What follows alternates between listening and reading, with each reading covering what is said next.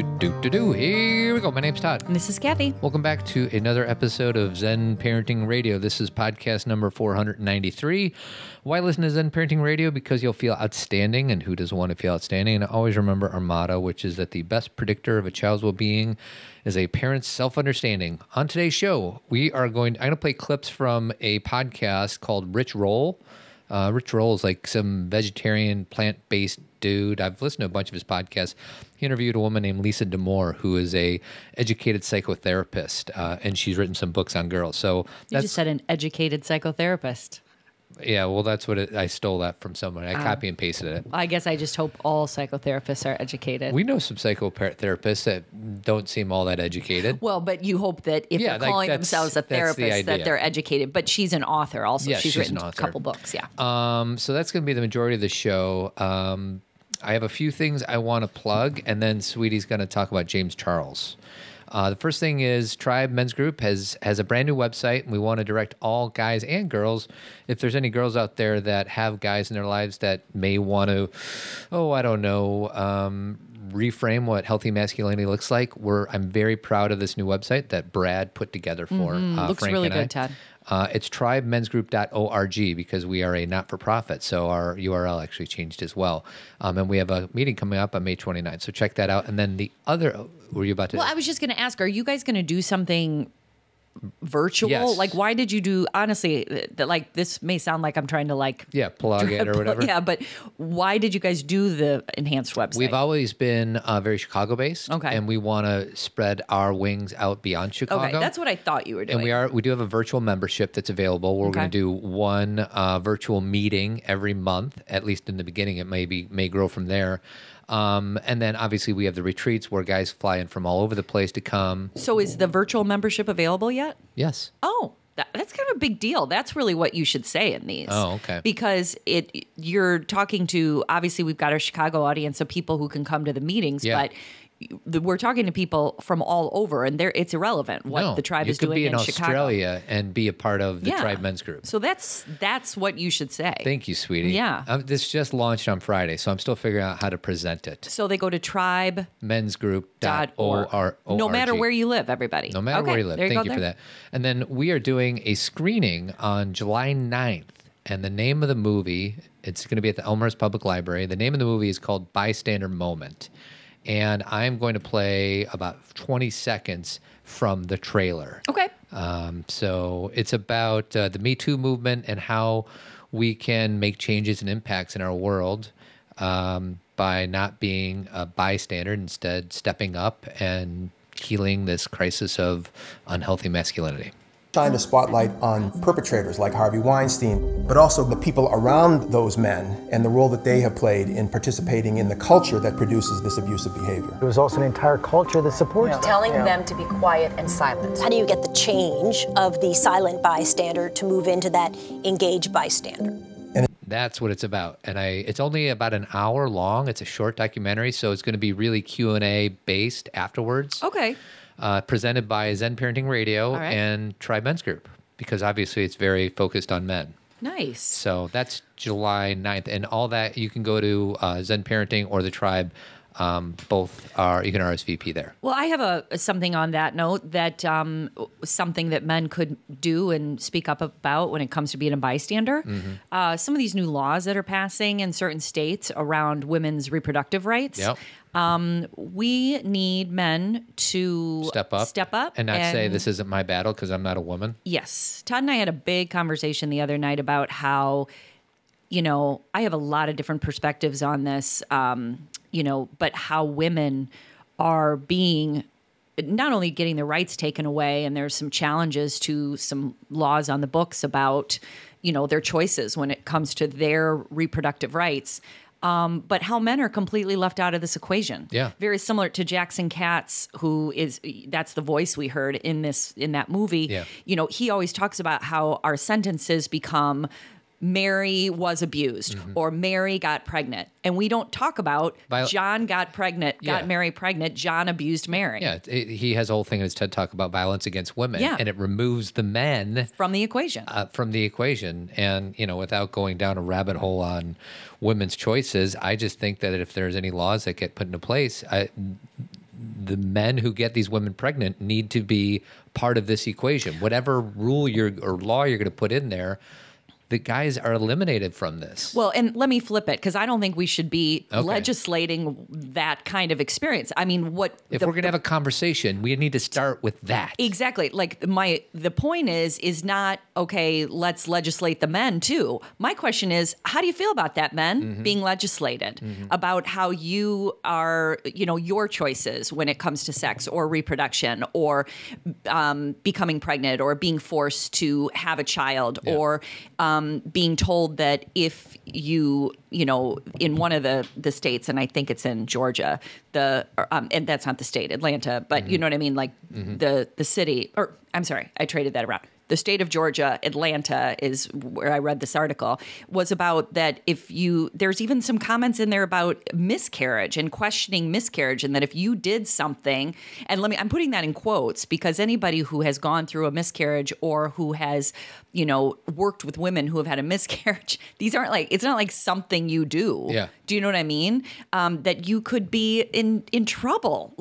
And again, I don't want, like you said, I don't want to go down the rabbit hole of exactly what the wording is, or there's so many states that are talking about this now, Ohio, Alabama, but this can't just be a woman's fight because men seem to feel it. We collectively think we're bystanders to this, and we have nothing to do with this. Yet you are the people who get women pregnant. Yeah. And when I say that, I don't mean by yourself, but that's the same thing that I mean with women. Yeah. Like, they are not getting magically pregnant, and then, there's so many pieces of this puzzle around, their own rights to their body, first of all, which is, all women should have the right to their body. Okay. So period, at the end of that sentence.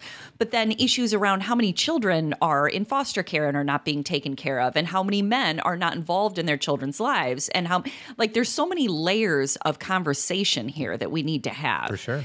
And, and again, for people who are I know there's a lot of people who listen to this show who they call themselves pro-life, and I get that. This is not, we have to stop the language of you're either want something or for something or you're against it. There's a lot of room, again, false dichotomy. Yeah. When people say things like pro-abortion, nobody is walking around saying, this is what I want for everybody. Yeah. What we're saying is this is a medical issue for a woman. This is a doctor medical, woman issue. And hopefully, this is what I'm talking about. This should involve men as well. Not involve men telling women what to do, but involve men is that they're half of how this occurred. They're part of this. They're half of this equation. This has always been a very difficult thing to talk about my whole entire life. This is something that has been, it's something that as a mother, I've had to talk to my own girls about. As a sex educator, I've had to talk to,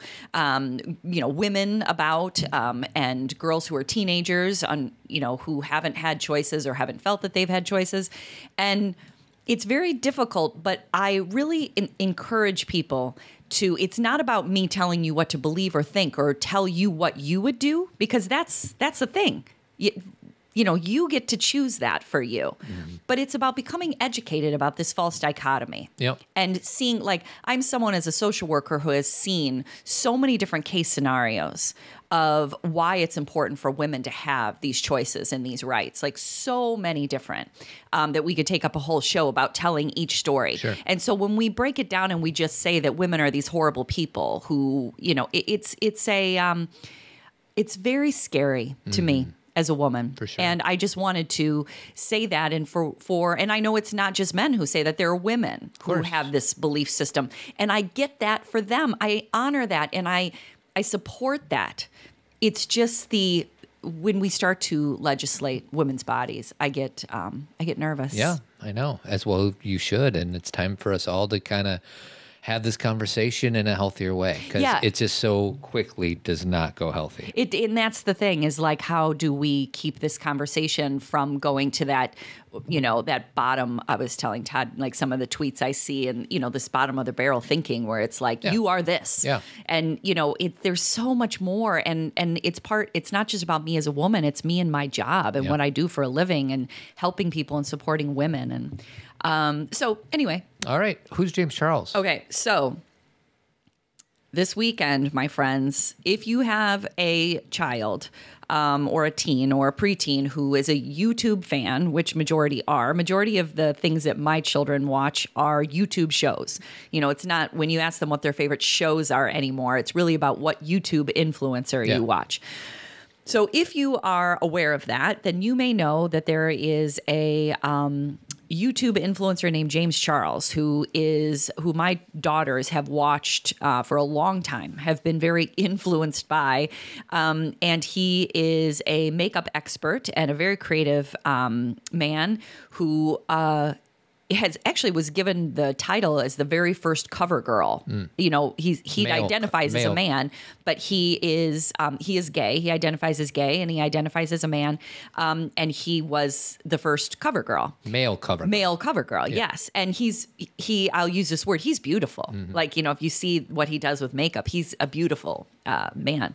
And it's too long of a story. I don't want to take up this whole podcast about it, but he had a woman that kind of helped him in the business a few years ago named Tati Westbrook, I think her name is.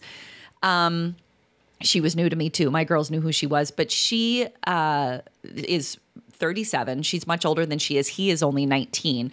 But when he was 17 and she was 35, I think she helped him get his career started, get his YouTube channel going. And because she's also a makeup expert, and her husband also supported him in getting some legal things done. And, you know, there's just a lot of connection there. They actually considered each other family. So, over the weekend, Tati released this 45-minute video talking about how James Charles has totally disappointed her in the way that he has chosen to promote basically products that are her competition, which initially, before I listened to her video, I was like, come on, get over it. Like, you know, like we're all out there doing what we can do. I don't necessarily think I would do that, but I'm thinking to myself, you're going to put out a 45-minute video ripping him because he chose to promote something else. But there's a bigger story underneath it, as there always is. And she also was saying things about how he uses his fame and how he can be inappropriate sometimes, and that she's tried to talk to him about it, and that it's fallen on deaf ears, and that his fame and his money has gotten the best of him. So what that means, you know, in the world of my children is that James Charles, who had 16 million followers on YouTube. Think about that. We have like about 110, I think. We're getting close to the 16 mil. Right. He, over the weekend, lost 2 million followers. And you may say, well, he still has 14 million followers. But it's like this downward slope that's occurring because of the things she said. And he came back and did an 8-minute video apologizing, as people expected he would. But then another YouTube influencer named Jeffree Star, who again is someone who does makeup and is in this world, he then tweeted something really negative about James Charles too. And here's the thing that's interesting is my girls tell me about all these people. I don't really know them. I don't follow their channels. But when this like broke open, I was like listening to everything, where my girls were at school and were off doing things. So I got to like fill them in. I felt very like cool. In the know. The hip mom. I don't know if I felt cool, but I felt very in the know. Okay. So the reason I'm telling everybody this is it has not been resolved. It's still a thing. I mean, it was like trending on Twitter for like 2 days. Is if you want to bring up a topic with your kids and see where they're at with this. And what is the average range of people who subscribe to this woman or James Charles? Are they like 10 to 15? Like, I don't know. Like, because if somebody's listening, it's like, okay, I've never heard of who James Charles is. And I have an 8-year-old. Is the 8-year-old ever going to have heard who this guy is? James Charles is somebody who I think connects more with like 10 to 14-year-olds. Okay. Obviously, my children, my oldest daughter is older than that, and she still, watches him. But again, he's 19. Yeah. So, and I think that's why. And she was a big fan, and she said at dinner last night she was disappointed. She was, and this is why I'm bringing this up, is I'm not trying to say to all you parents, go be cool and get in on this gossip. What I'm saying is this is a conversation that you can have with your children that's kind of in their world right now. This is kind of a big deal for the YouTuber influencer world, not in the world of, government and everything, but you know what I mean, in their world. And there's a lot of questions to be asked. How do you, like Cameron and I had to talk about, how do you feel about what she's saying James Charles did? Like, because some of his choices were poor, if they are true. How do you feel about these friends coming out against this other friend? Like, what is... So basically you're saying this is an opportunity to engage with your kid, not talking about something grown up, but you're entering their world. Enter their world. And we're recording this. This will actually be uploaded on May 14th of 2019. So I would say if you're listening to this in the next few days, it's an opportunity to do it. If you're listening to this in 2021, you're probably going to be like, yeah, Mom, that was 2 years ago. Right. So anyways, but it's an opportunity to engage. Well, when we do a podcast, I assume that it's for now, right? You have to. But I know that at least half of our listeners go back in the archives. That's true. So yes, this is you know what the date is today. What is the date? Today is the 13th of May and 2019. And it's getting uploaded on May 14th. So Got it'll it. be tomorrow. Okay. So anyway, I just, the moms that I work with who are trying to engage with their teenagers, this is just one opportunity. It's not about saying, hey, I know this gossip. It's about saying, how do you feel about it? Yeah, because my middle daughter was really sad that a friend turned against a friend. Yeah. And she said, how are they doing this so publicly? Why would they do this? And this is a great conversation with no end. Yeah. Like it's a open-ended, how do you feel? What does it feel like when your friends disagree? What does it feel like when someone's making a poor choice and you're trying to call them out and they don't, it's just a very, I think, very timely conversation. Because we always talk about use the media, use TV, use YouTube, use whatever you can to connect with your kids. Yeah, instead of being that dad or mom's like, I can't connect with my kids because you're too busy talking about Alanis Morissette or some movie that came out 20 years ago. E.T.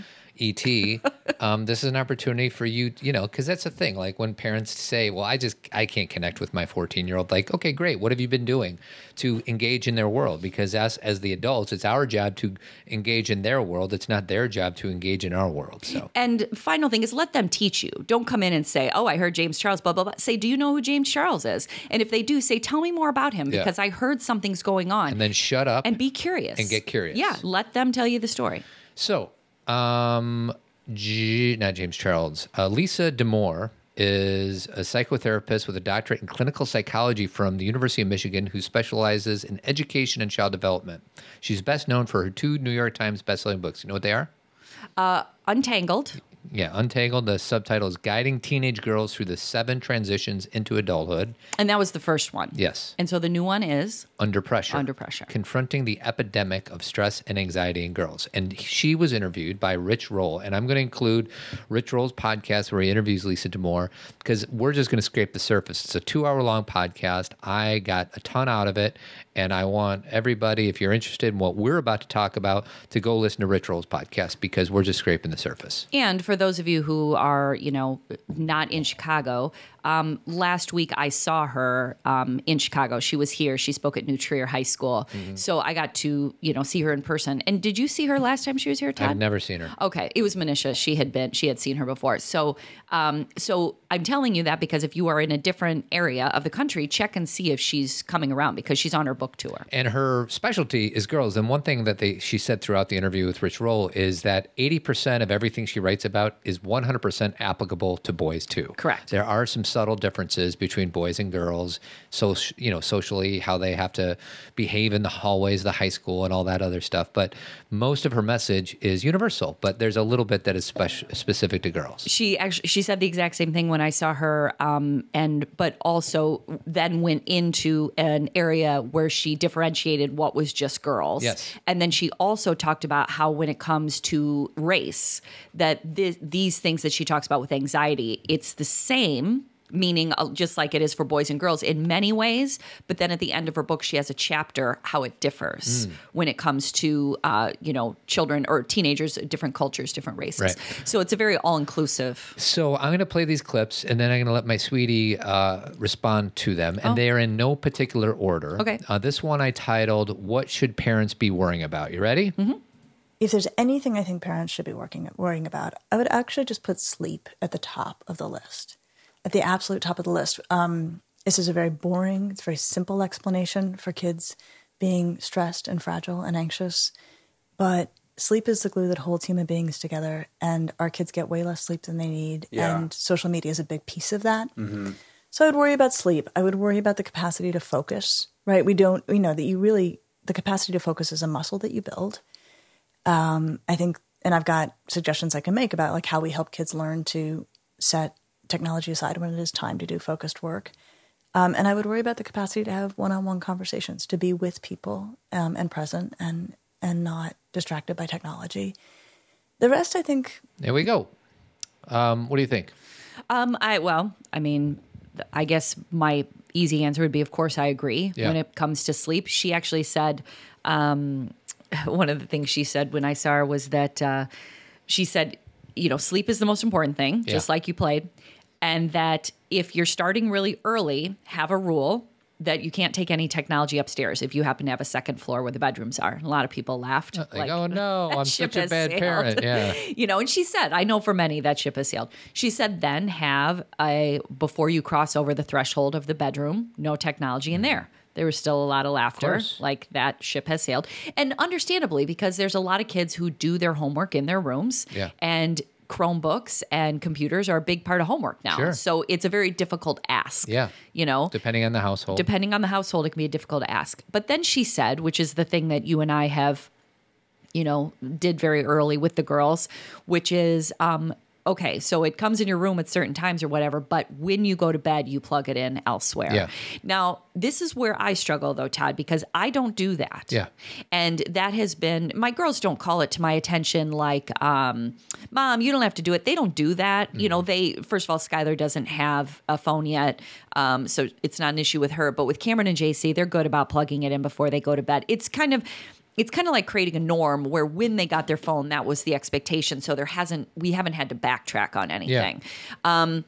But for me, I don't do that. Yeah. I mean, I guess, one of the rare examples of what we say, do what I say, not what I do. Right. And you and I try our best not to parent that way, but there's exceptions. Yeah. And mine is, and I've said this many times, is that I'm on my phone for work reasons during the day, but I don't feel super connected to my email or any of that. But at night, one thing I really like to do, this is dumb, is play word cookies. Yeah. I don't do it ever during the day. I don't do it in the car. I don't ever just sit at 3:00 and play word and that's cookies. just an unscramble these letters into a word. And I like it. It's kind of like a downtime for me. And I know the blue light's bad, the phone's bad. I know. I'm very aware of that. And then I also, right now, I can fall asleep without watching anything. But there was a time about a year ago when I was really struggling to sleep right after I had the flu, where I would watch. Actually not even watch. I'd listen to a 30 Rock episode, and then I could fall asleep. So it has been somewhat of a crutch for me, if I'm to be honest. Yeah. So now, what about you? Your phone is next to you now, but you've gone back. I go in forth. phases. Sometimes I plug it in downstairs. Right now, it's because I don't have a freaking plug downstairs. Some people are stealing my plugs. Do you know I just found one and I put it in the kitchen? Did you see that? Because we need it. That's just me making an excuse. But there's weeks that go by where I plug it in downstairs, and there's weeks that go by where it's next to me because I like to read my New York Times, what happened today, because I don't watch the news. That's the other thing, is you and I sometimes read something in bed and it's on a screen. Yeah. Because same thing, I read books before bed sometimes. I'm not always my phone isn't an absolute. Yeah.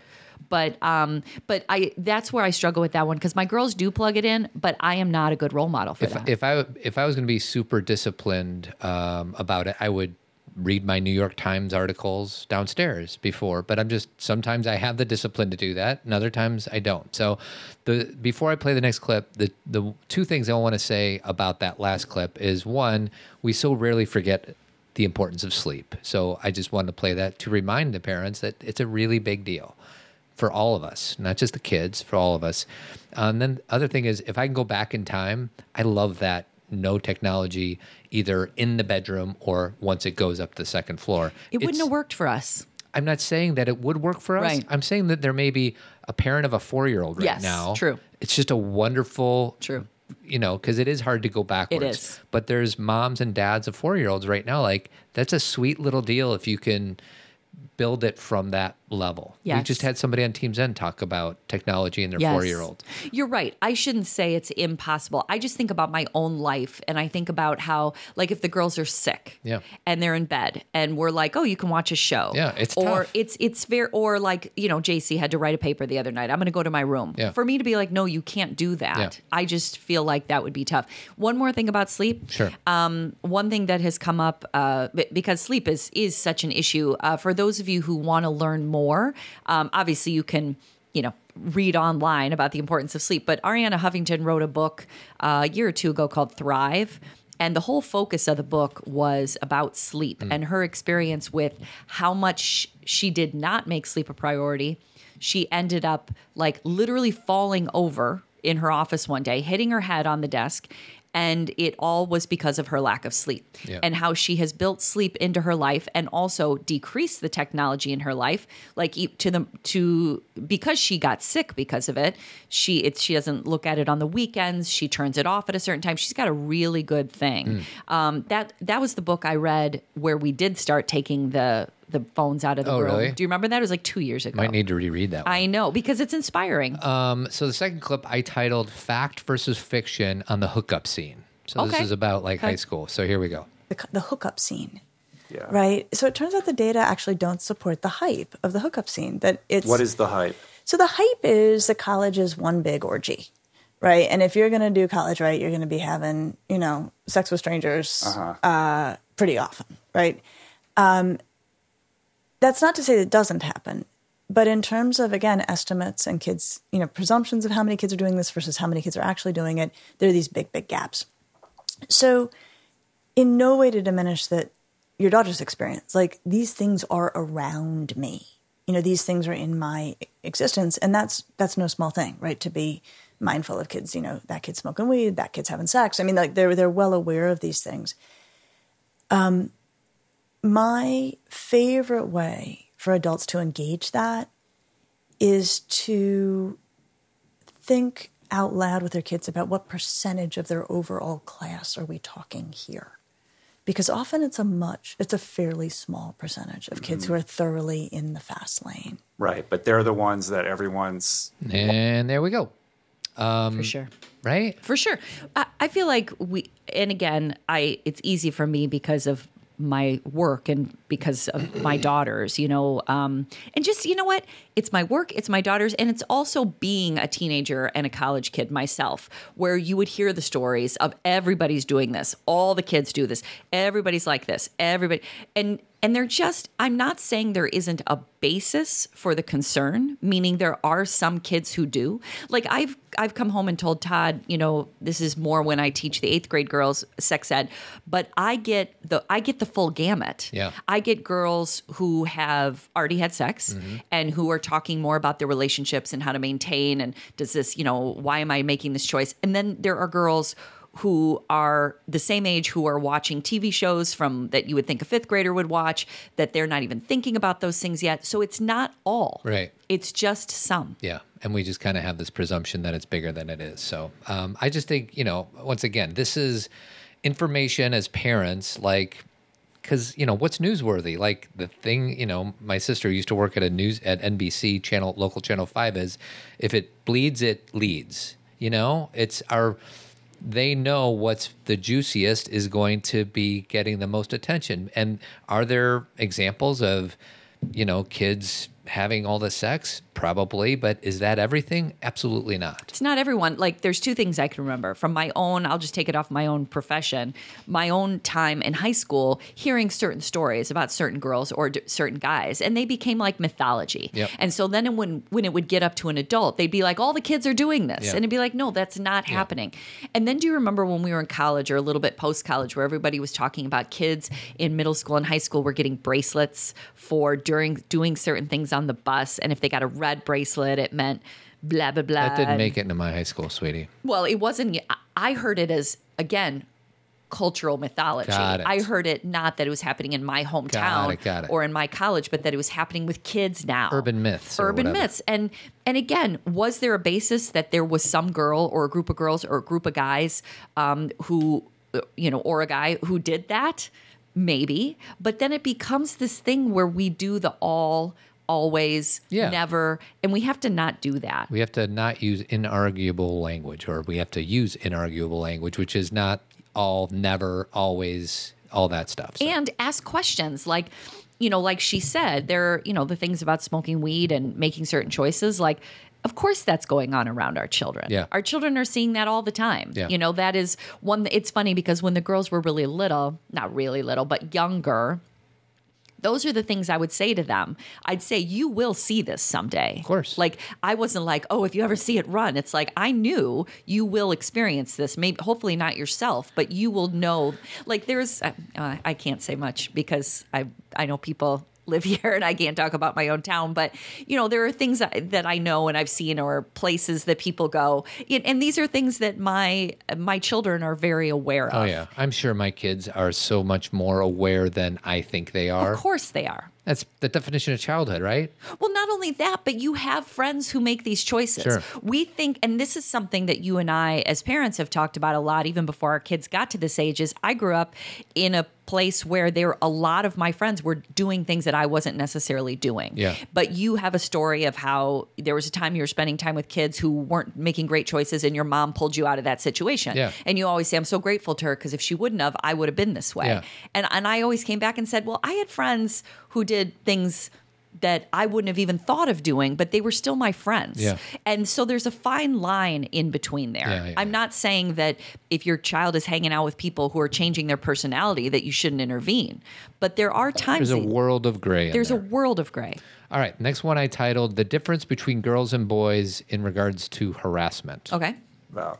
So I think there's a few pieces. I talk about this in this chapter. The amount of harassment girls are dealing with by middle school is pretty stunning. And it's casual and it's just part of the school day for a lot of girls. It's supported by research documenting this kind of harassment. But it's, guys calling them sluts and whores. And then if they push back, the guys will be like, oh, I was just kidding. You're making a big deal of it.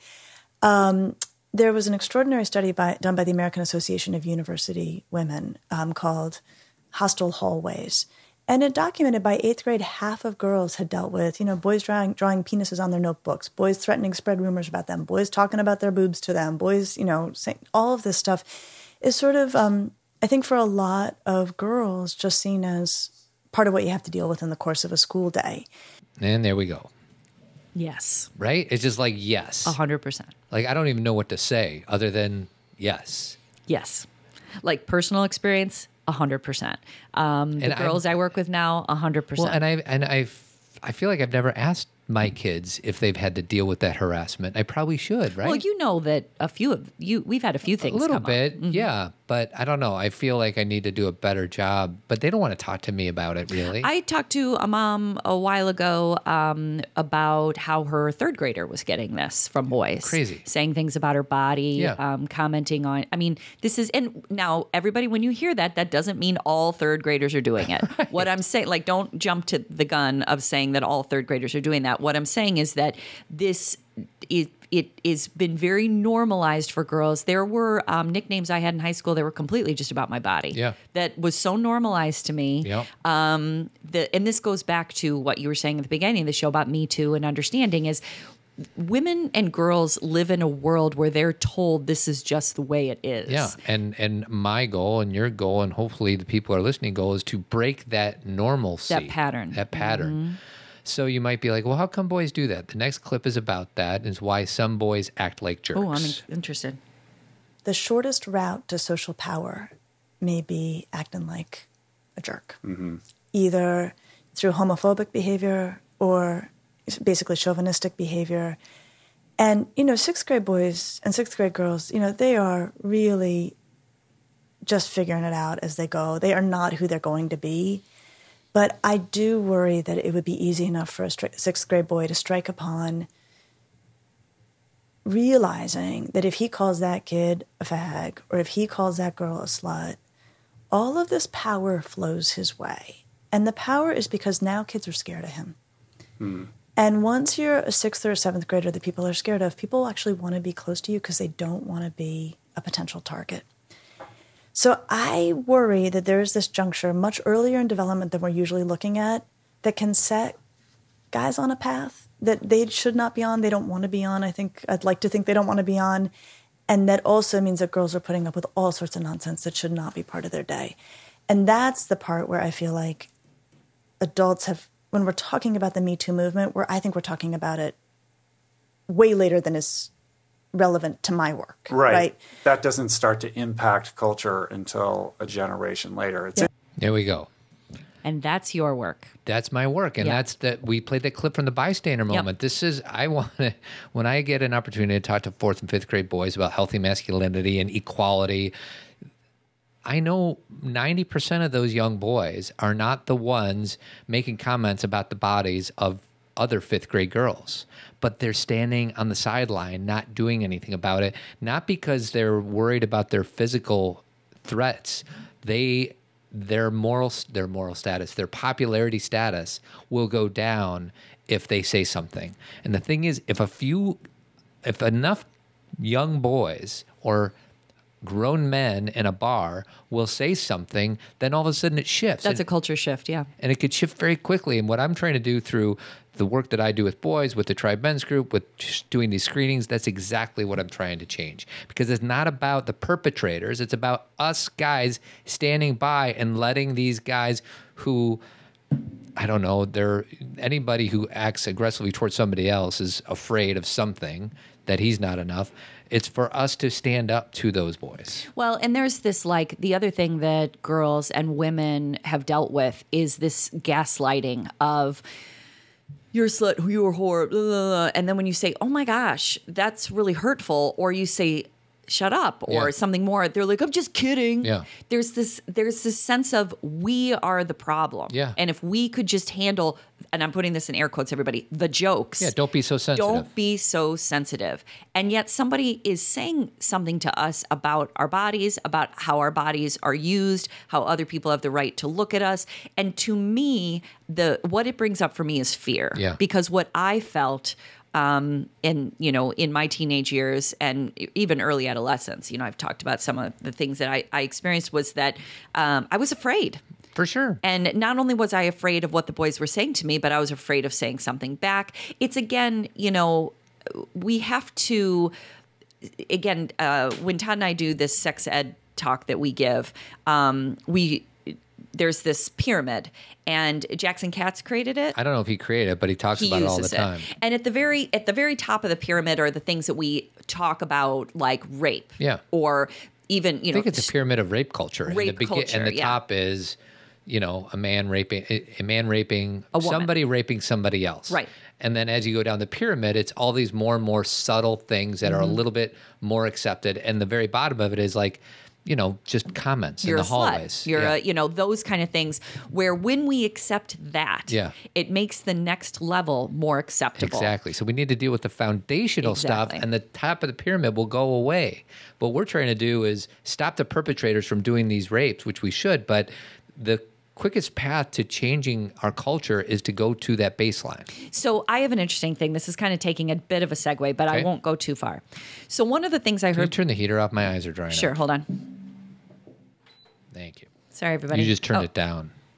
There we go. I had to turn the heater off there. Okay, so one of the things that I heard Brene Brown say a year or two ago was that one of the things she learned about people who were abused, domestic abuse, women who were abused, was that oftentimes the last word that they heard when either their partner was attempting to murder them, or there was maybe a child present, they watched their parent be murdered, was that the word that woman heard, because strangulation is a huge thing in domestic violence. I don't know if you know about that, but the statistic around it is really high. Also gun violence. Yeah. The last word they heard was the B word, that's what the woman was being called when she was being killed. Or strangled or attempted. And so Brene Brown doesn't use that word anymore, because she realized what a loaded word that is and how it's been used against us. Now, what's so interesting, the reason I'm bringing it up is this is a conversation for our culture too, because a lot of women use that word now with each other. Yeah. Now, a lot of women may say, well, I'm taking that word back. Yeah. That's like, the N word when it comes to rap. And, I've heard Jay-Z talk about this. Sure.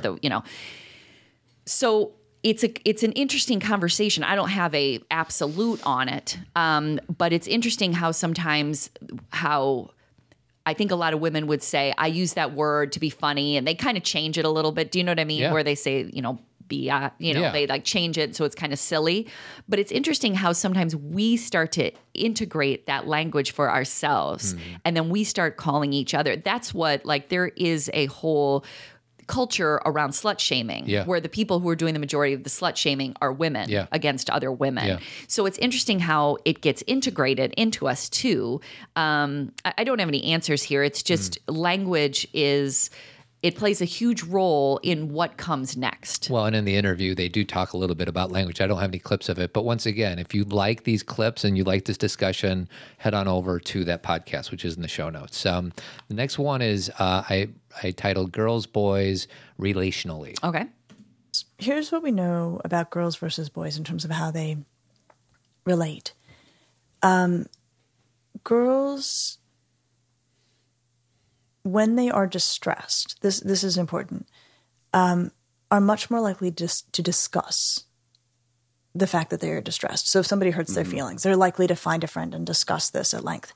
Boys, when they are hurt, are more likely to distract themselves, to go home, hop on a video game or go out, shoot hoops or something, but to just try to let it die down through distraction. And is that a socialized response? I think that's as well? thoroughly socialized. But the upshot is that we start to see exactly what you're describing, which is boys become a little bit more, each man's his own island, and he kind of bumps up against other guys, based on what they're doing together. Whereas girls are having these, powerful conversations about being injured by so-and-so, or, something's bothering me, I'm going to find a friend and talk. And this is what we then couch as quote unquote drama. Drama, right. So that looks like a lot of drama. But so it's not that the boys are not in pain. It's not that boys are not mean to other boys. It's that the response when the meanness occurs is very different. Mm-hmm. Boom. So here's what I can say from the women that I work with, is who have sons, is they are very challenged to help their sons when their sons are struggling with peer issues, because their sons will not open up about it. And the boys will, the moms can tell that, like, the boys are not calling or coming over or inviting, or she watches them be disrespectful to her son. Yeah. But the son will not claim it. Yeah. They'll say, I don't know what you're talking about. Yeah. Because he was taught the man box is already starting to be formed, and you don't show any vulnerability, whether it's with a peer or with your mom. Like, we are not hardwired, we're soft wired by our culture to say you cannot seem vulnerable or weak at all. It's still something I struggle with from time to time. So I wish I had the perfect words to help that mom in that position. Just know that this is not who he is. He is a soft, sensitive, gentle person, and our culture is has shut that down in many boys. So I wish I had, a quick fix solution, but I can't. Just knowing that, whether it's a mom or a dad having a hard time engaging with their son, just knowing that might help them be a little bit more accepting and patient of him, and just help your son remind him of who he is. And don't wait for a response.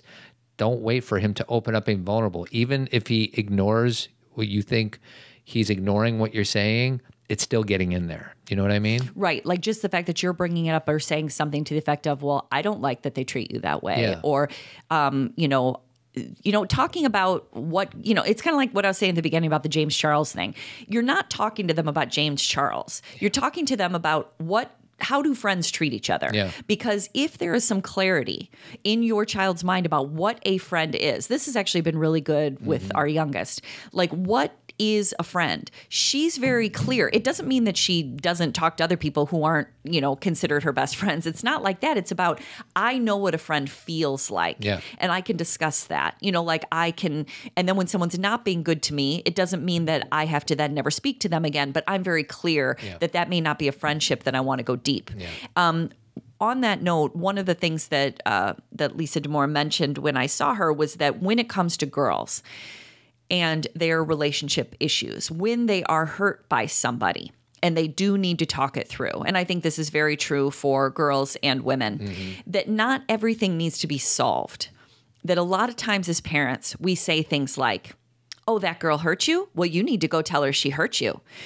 That girl won't let you sit there. We need to figure out how you're going to sit there. We get way too involved in these quit figuring things out. And sometimes all that girl needs is for you to know that she got hurt. I've been using Brene as my mentor, and you brought this to me through Brene. And maybe we talked this about on Team Zen, but sit in the darkness with your kid. And last week, one of our kids came home upset, and I was totally channeling my Brene Brown. I'm like, I'm just going to sit here in this darkness. And she was crying and she was sad. And I said, I'm going to give you 3 options. Option A, I just sit here and we continue to sit on the couch until you want to stop. Option B, I ask you questions to see, because in the moment, you didn't know. I had no idea what bothered her, because she came through the door and said, "Where's Mom?" I'm like, "Mom's not here, sweetie. Can I help you?" And thankfully, she broke down and started allowed crying. you to help her. And then so option C was just tell me what happened. Like maybe now you've expressed your sadness enough to where enough space has been created to where you can relate it. And she's like, option A. Yeah. Which meant just keep shutting up, keep sitting on the couch with her, and just allow her to do it. And then thankfully you came home, and then we were able to kind of untie, sort through it a little bit. But, don't quit. And it's very hard to do. Well, and that's the thing is I say, moms ask me all the time, how do I get my kid to stand up for herself? How do I get my daughter to tell her friend that's not okay? I'm like, do you do that? Mm-hmm. Do you say to your friend that's not okay? Or how often do you let little slights just kind of go by you? Yeah. You just kind of let it go by, and you may say to yourself, "Ooh, they're in a bad mood," or "That was annoying," or you may say to your friend, later on that day, "Did you notice she was in a bad mood?" Like, you still may need to talk it through, but not in the same energy. But you don't need to solve it. Yeah. Sometimes there are people. And again, because I have to say this, if your child is being bullied, if your child is in a situation where girls are trolling her, or she is not able to cope or get up in the morning, of course you get help. Of course you involve the school. This is not a false dichotomy of either you get involved or you don't. But there are so many things we get involved in that we don't have to, that our children, there have things I've said to my kids where it makes me laugh. I'll say, I'm just kind of in the moment, and I'll be like, well, you can tell her that blah, blah, blah, blah, blah. And they'll look at me over their shoulder like, Mom, that's not a thing. Yeah. Like, Mom, and I do know that's not a thing, meaning they don't need to take abuse. Yeah. But to say to someone, you're hurting my feelings, and therefore blah, blah, blah. It sounds good. It's a great after school special. Yeah. We're all learning it in books and everything, but how often does that kind of conversation really work?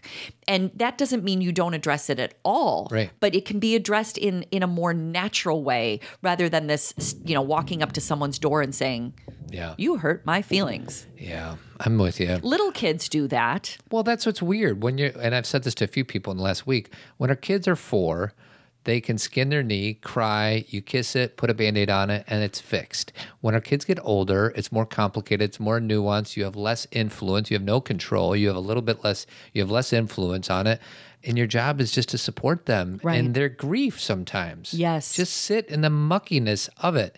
I'm getting better and better at that. Anyways. Yeah, and that's the thing is, in no way are we saying that talking about feelings or saying that someone hurt your feelings isn't valuable. That's important. But then to say to your child, you need to solve this by going to that person. Yeah. That may not be what's necessary. What your child needs to hear is you did get hurt, and I am so sorry you got hurt, and how can I support you? Mm-hmm. Not here's what you need to do to fix it, because a lot of times I hear that from the parents who are totally unwilling to do that in their own lives. Sure. Oh, of course. It's easier to project that stuff on our kids instead of us deal with it in our own lives. Exactly. And it makes us feel better about their pain. It's all about making me feel better. Exactly. If we think we're helping them fix it versus, as you said, sit in the dark with it sometimes. You ready to hear the question answered? Are girls meaner? Absolutely. Here we go. Lisa D'Amour. Plays out. So let's imagine a single mean event occurs to a boy and to a girl. To the boy, he may be in quite a bit of pain and go home and play video games until the feeling dies down. Then we never hear of it again. This isn't great for him, right? It means he suffers in silence. It means he doesn't get the support he deserves, but it does kind of go quiet. Uh-huh. A girl has a mean event occur. She tells 3 friends because she's very upset. And now her friends are upset on her behalf. So they're going to tell other people. Yeah. So this thing could go on for like 3 weeks, right? And they're going to talk to the person who perpetrated the. They've got to make it right, you know. Yeah. So when we look at the data, Which creates a cascading. Yeah, right. Okay. So just so it's interesting, and this is actually how girls get their reputation for being meaner. Is that when there is meanness among girls, it's basically spilled all over an entire social circle. Statistically, boys are meaner, which isn't good. But in terms of physical violence, rumor spreading, name calling, all of that, boys way outpace girls. Boom. Thank you. Right? It's like you and I talk about this all the time. And it's not about winning or losing. I'm not like, yay, girls are better. What I'm saying is we have completely labeled girls the wrong way. For sure. And one thing, and the clip kind of goes on, but one thing she said was, I think both boys and girls can take a lesson from each other. So I think the boys need to obviously have some buddies that you can talk to when something bad happens.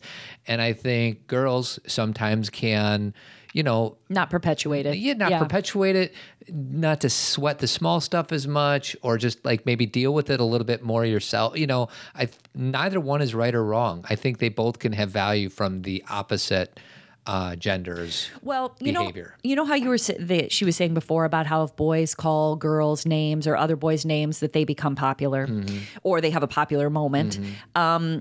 With girls, one thing that tends to be the case is if they have a good story, if they have someone who hurt them, if they have a challenge that they're dealing with, if they feel stressed about something, that makes them interesting to be with. Do you see what I mean? I do. Like they go to school and they're kind of like, okay, I have gossip.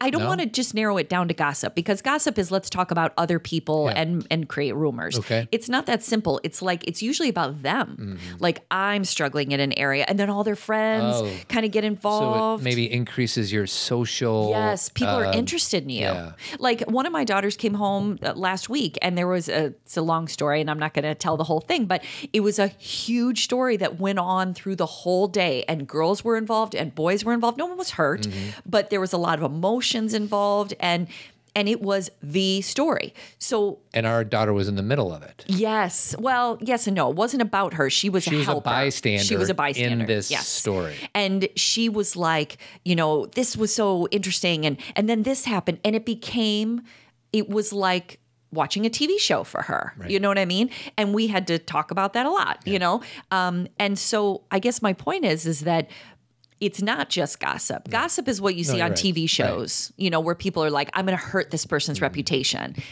It's not always like that. Well, I feel like for the boys, it's almost, and we're totally overgeneralizing here, but if something bad happens to me as a fifth grader, I wouldn't want to bring attention to it to anybody. Right. And that's not healthy, but that is my conditioning. Like, I can deal with this, same as grown men, not asking for directions. Right. We don't have to worry about that anymore because we have GPSs on our phones. But there was a joke that happened 10 years ago and the 20 years before that of, when a woman would get lost, she'd pull over to the gas station and ask. The guy would drive around for an extra 45 minutes because he could figure it out himself. I don't need anything. I don't need anything. I don't need any help.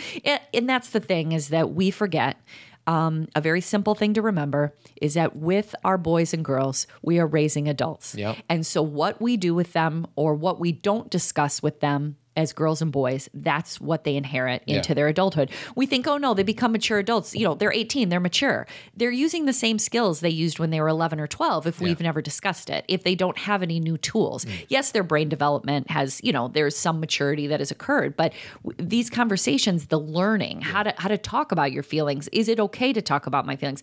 And for the boy, like I totally get not wanting to talk about things with certain friends or at a certain point in time in school. Like maybe fifth grade isn't a great time, but at home, can he? Yeah. Because that's what I always say to the moms is quit worrying about his social status and just let him be able to say whatever he needs at home. If he needs to cry at home, it doesn't mean he's going to cry on the pitcher's mound. And even if he did, would that be the worst thing? But, I have to back up from that. Like there's this concern that if I allow him to be emotional, then I am. If he's not going to be in a safe enough place at home to be emotional, you can forget that he's ever going to be emotional with his, future wife, future partner, whatever.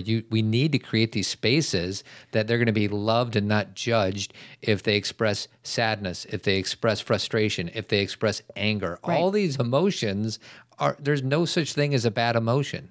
It's how do we choose to express these emotions? And maybe as parents, we guide them a little bit on, a socially acceptable way of expressing these emotions, but there is no bad emotions are great. I know. They're great. It's interesting. I watched Mean Girls with one of my daughters about a week ago, and just the name of the movie, right? There you go. Right? Which is very normal. It came from Rosalind Wiseman's book, Queen Bees and Wannabes, and Tina Fey wrote it. And Tina Fey's intention in writing it was not about saying girls are mean. It's about talking about this psychological warfare that sometimes goes on in high school. But if you watch it through the lens of what the boys are doing, there's a whole nother story right there. Well, what's great is what she said, because she's a researcher. You and I are not researchers. She's like, the data says the boys are meaner. They're doing more bad things. Yes. But the ripple effects of a certain event is spread out more with the girls, whereas the boys are like, oh, deal with it and move on. Yes, which can be more painful and more traumatizing over the long run. Well, and what I always say is, if there's a parent that has a boy and a girl, and they're always like, oh, not always.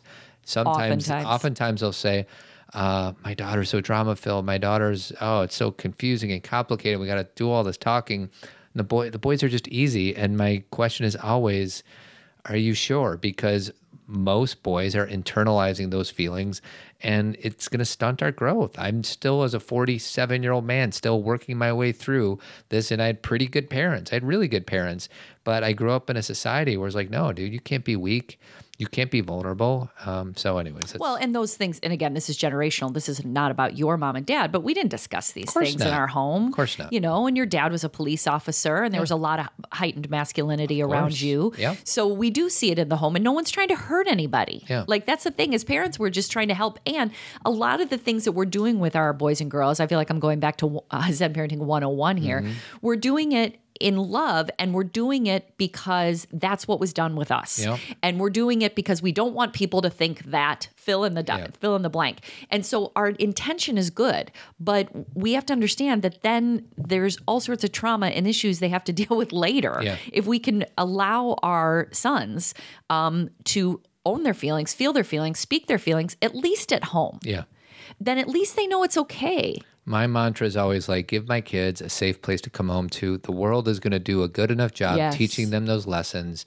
My job is to be as supportive as I can and don't do as much teaching as I think I need to do. We're the soft place to land. Yes. We set up boundaries and structures and everything around their life, but we don't have to demonstrate how cruel the world is. Right. We don't have to be like, well, you think I'm going to teach you how cruel the world is and I'm going to be mean to you. The world will do that for them.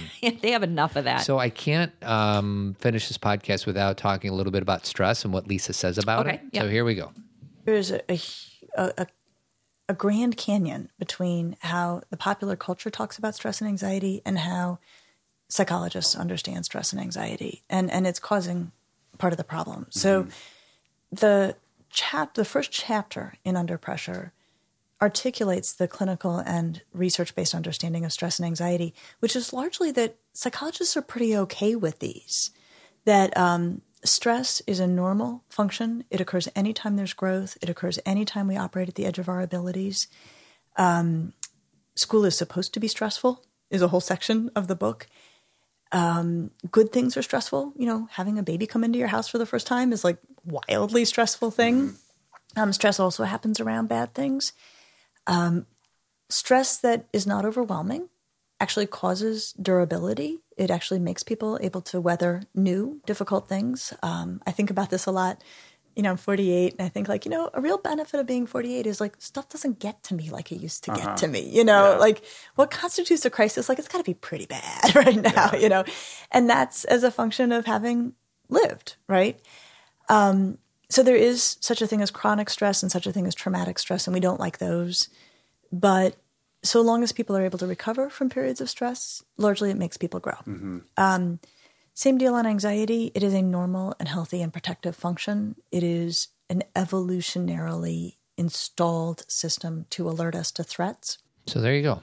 Absolutely. That's how she started the talk really? That I saw. Yeah. Which I know that, and you know that. Mm-hmm. stress, and again, I saw Kelly McGonigal, who is a researcher, and I saw her at the Emerging Women Conference like 5 years ago. She did a whole thing about, she's a stress researcher. Yeah. And then her TED Talk, which you can find, again, Kelly McGonigal, McGonial. She did a whole TED Talk about 4 or 5 years ago about why stress is good. Yeah. And that she felt so bad that she'd been telling everybody, get the stress out of your life, get the stress out of your life. And that the truth is that stress heightens our ability to take hold of something. It heightens our awareness. It makes us pay attention. It gives us that sense of this is important. This is of value to me. It increases our heart rate a little bit, so we get more involved and we wake up. What she said that we have to pay attention to is chronic stress is what is bad. What our children need to know how to do, like she said, school by definition is stressful. Not just test taking, not just the paper that we have to turn in, walking down the hallway with other kids you don't know, sitting next to someone who bothers you, having a teacher who doesn't understand you. Every part about that pushes you to your limits. That is stressful. But can you recover? Do you know how to come home and relax? So parents, this is why when our children come home and we're like, on to the next thing, soccer game, okay, singing lessons, okay, next thing. If we don't give our children a chance to decompress, they don't recover and they're in a chronic state of stress because everything feels at the limit. You know, it's funny. Earlier in this interview, she talked about school and this. You know, because you and I have talked a lot about, school is stressful. Right. In a healthy way. In a good way, yeah. But she's like, basically what school is, and I love the way she framed it. School is, you wake up in the morning, probably too early. You're supposed to be getting more sleep than you're getting. You go to your first period at 8 o'clock or whatever, and you're having a 45-minute meeting about something that you don't want to meet about. You don't want to hear about it. And then you leave that meeting. And then you go to another 45-minute meeting, and you have like 7 45-minute meetings in a row. And each meeting you leave, they say, here's work for you to do on this meeting. Awful. And you are walking the halls with 1,000 people that you did not choose. Yeah. You did not choose these people. Like when we say things to our friends or to our children like, but you get to go to school with all your friends. They are not all my friends. Right. There are people there that are mean to me. There are people there that are difficult. There's people there I have to avoid. Yes, hopefully I have some people I really enjoy. It's not all negative, but it's that idea that we have this it's kind of like when we say to stay-at-home moms, you got to go to the zoo today. Isn't that fun? Mm-hmm. Okay, you go to the zoo and see if it's fun. Like, we don't understand what's really happening. Well, and where I find myself wanting to go in this conversation, then we'll close up because we're an hour in, is please remember what I was about to say, 45 minutes. When we a lot of parents will be like, but we did it. Of course, yeah. And it's always like, yes, we did do it. But I got my rope tied in knots when school. Yeah. Doesn't have to be that way Right. if there's a little bit of empathy and compassion. But I think a lot of us parents just hide behind like, well, we did it, so they got to do it. Right. They do have to do it. But can we guide them a little bit differently than the way we were guided? And maybe it's not even about our guidance. Can we just be compassionate right. rather than, well, you don't know what it's like, wait till college. These horrible things that we say as if to demonstrate why our life is more difficult. Right. And if we could just remember being 10, 9, 7, 15, we would remember why they need space, why they need to decompress. Like, we kind of had fun after that. I talked about this in Women's Circle the other night about the things that I do to decompress, like when I've had a week where things have been, one after another. So, Todd, I will quiz you. Okay. So say I get a headache or I'm overwhelmed and I'm in bed and I'm just going to watch something. Yeah. What are the things I watch? You watch Friends. You watch that Jason Bateman movie. You watch 30 Rock. The Jason Bateman movie is called The Switch. Yeah, I don't know why you land on that one. I don't know. every time. It's like benign. It doesn't affect me and emotionally. it's very comforting for you for whatever reason. You don't have to and then work there's real hard. 2 more that you're forgetting that are hugely, I'm surprised you're Are they forgetting. movies or TV Movies. shows? I don't know. One of them I watched while I was pregnant with one of our daughters almost every day because I was sick. Comedy? Yes. And you love her. She's your favorite actress. Diane Lane? Close. I did not watch Unfaithful. Oh, that's a good one. I know. My favorite actress, I don't know. You're forgetting Legally Blonde. Oh, Reese. Yes. Yes. Oh, yeah, Legally Blonde. And then That's- Spotlight. Oh, and Spotlight. I watch Spotlight all the time. So I'm bringing those Yeah, up go ahead. because there are things that I do to separate from myself. Mm-hmm. For some reason, those things that Todd named, Friends, 30 Rock, Spotlight, Legally Blonde, and what was the other one you said? It doesn't matter. These are the movies that I can separate and I let the stress go and I just can, and The Switch.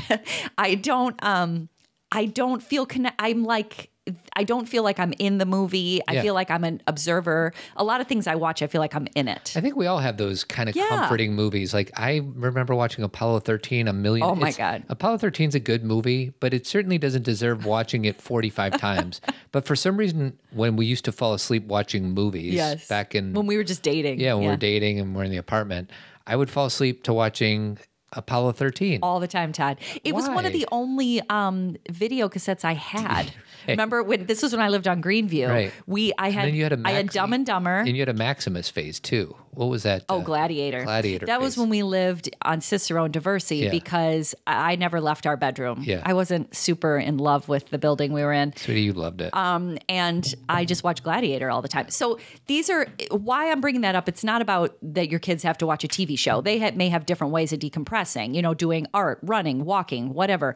But those for me, if someone's like, you can't do that, I'd be like, okay, well then I can't decrease this. Yeah. And sometimes we look at our kids and we say you're being lazy. Yeah. And they need to get out of that chronic stress cycle.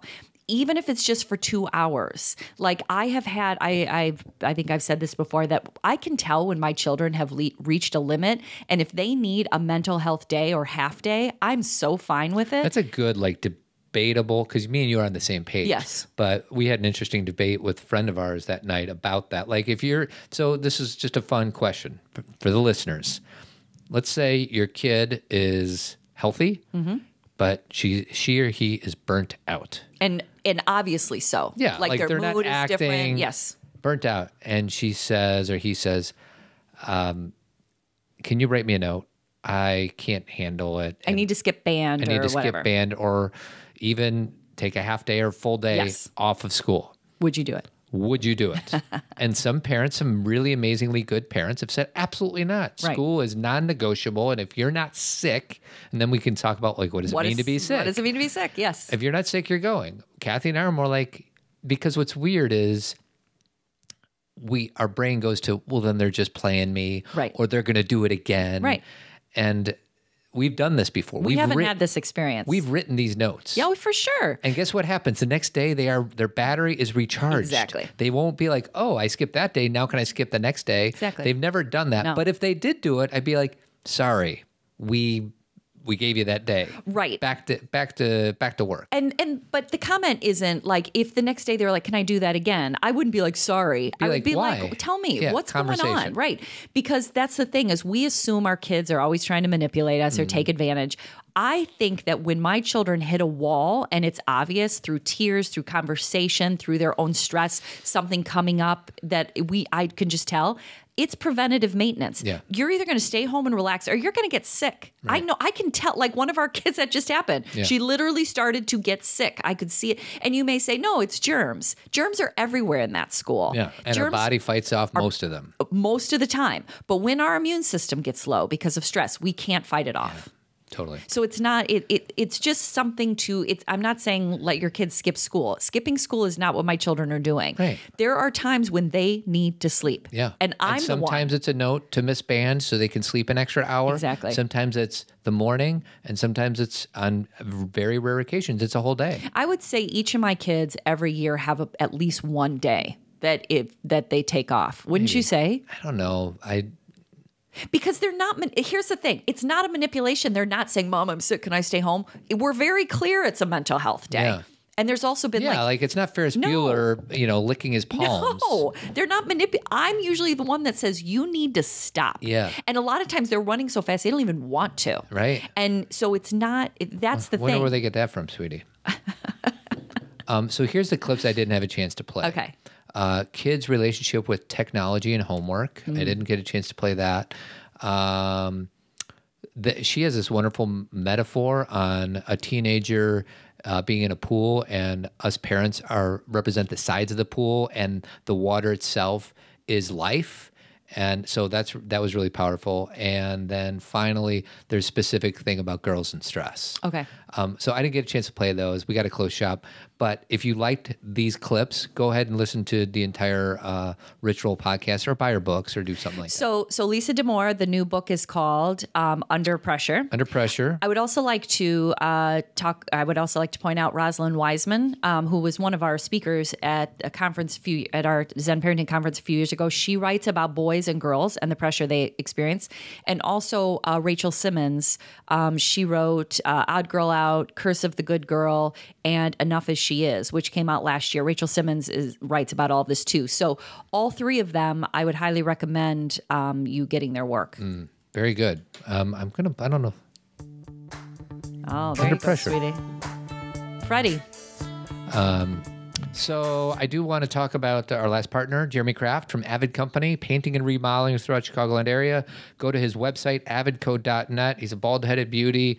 Give it a kiss, but you got to ask him first. Don't give it a kiss. Just say, Jeremy, nice to meet you. Or just rub his bald head for good luck. I just don't think that's appropriate. Maybe not. 630-956-1800. Sign up to be a virtual tribe member, or just check out tribemensgroup.org. And then we have the Team Zen. You've got to do Team Zen. Okay. Team Zen's getting so good. We have these. If you listen to the show, you know what Team Zen is. But the new development, It's our virtual community. It's a virtual community, subscription based, $25 a month. But we have these micro communities. We have one community. One of the teammates, this mom, she has started a micro community for kids who are differently wired. Mm-hmm. So it's like a support group / idea creation / supporting each other. Yeah. supporting each other. And then there's another one that is about to start for moms and dads of teens and tweens. So not only do you have the Team Zen group, and then we help you and support you and answer your questions, but then you've got your micro community, which within the group, it's just amazing. And we got a Facebook community, and then we got discounts on everything that we sell, and a whole bunch of other stuff. So anyways, that's the deal. Go to our website to learn more about Team Zen, and I guess that's about it. We'll see you guys next week. Have a good week. Adios. Thanks for listening, everyone. Remember to subscribe to the podcast so you never miss an episode, and feel free to leave a review on iTunes. It helps people find us. Do you want more Zen parenting? Check out Team Zen. It's $25 monthly subscription where you'll get 2 live Zen talks with an opportunity to ask us questions. If you can't join us live, you can still access all Zen talks through the Team Zen private podcast app. You'll have access to all previous Zen talks, connect with like-minded people through our private Facebook page, and get discounts on everything we offer. Our tagline is 0 pressure, 100% support.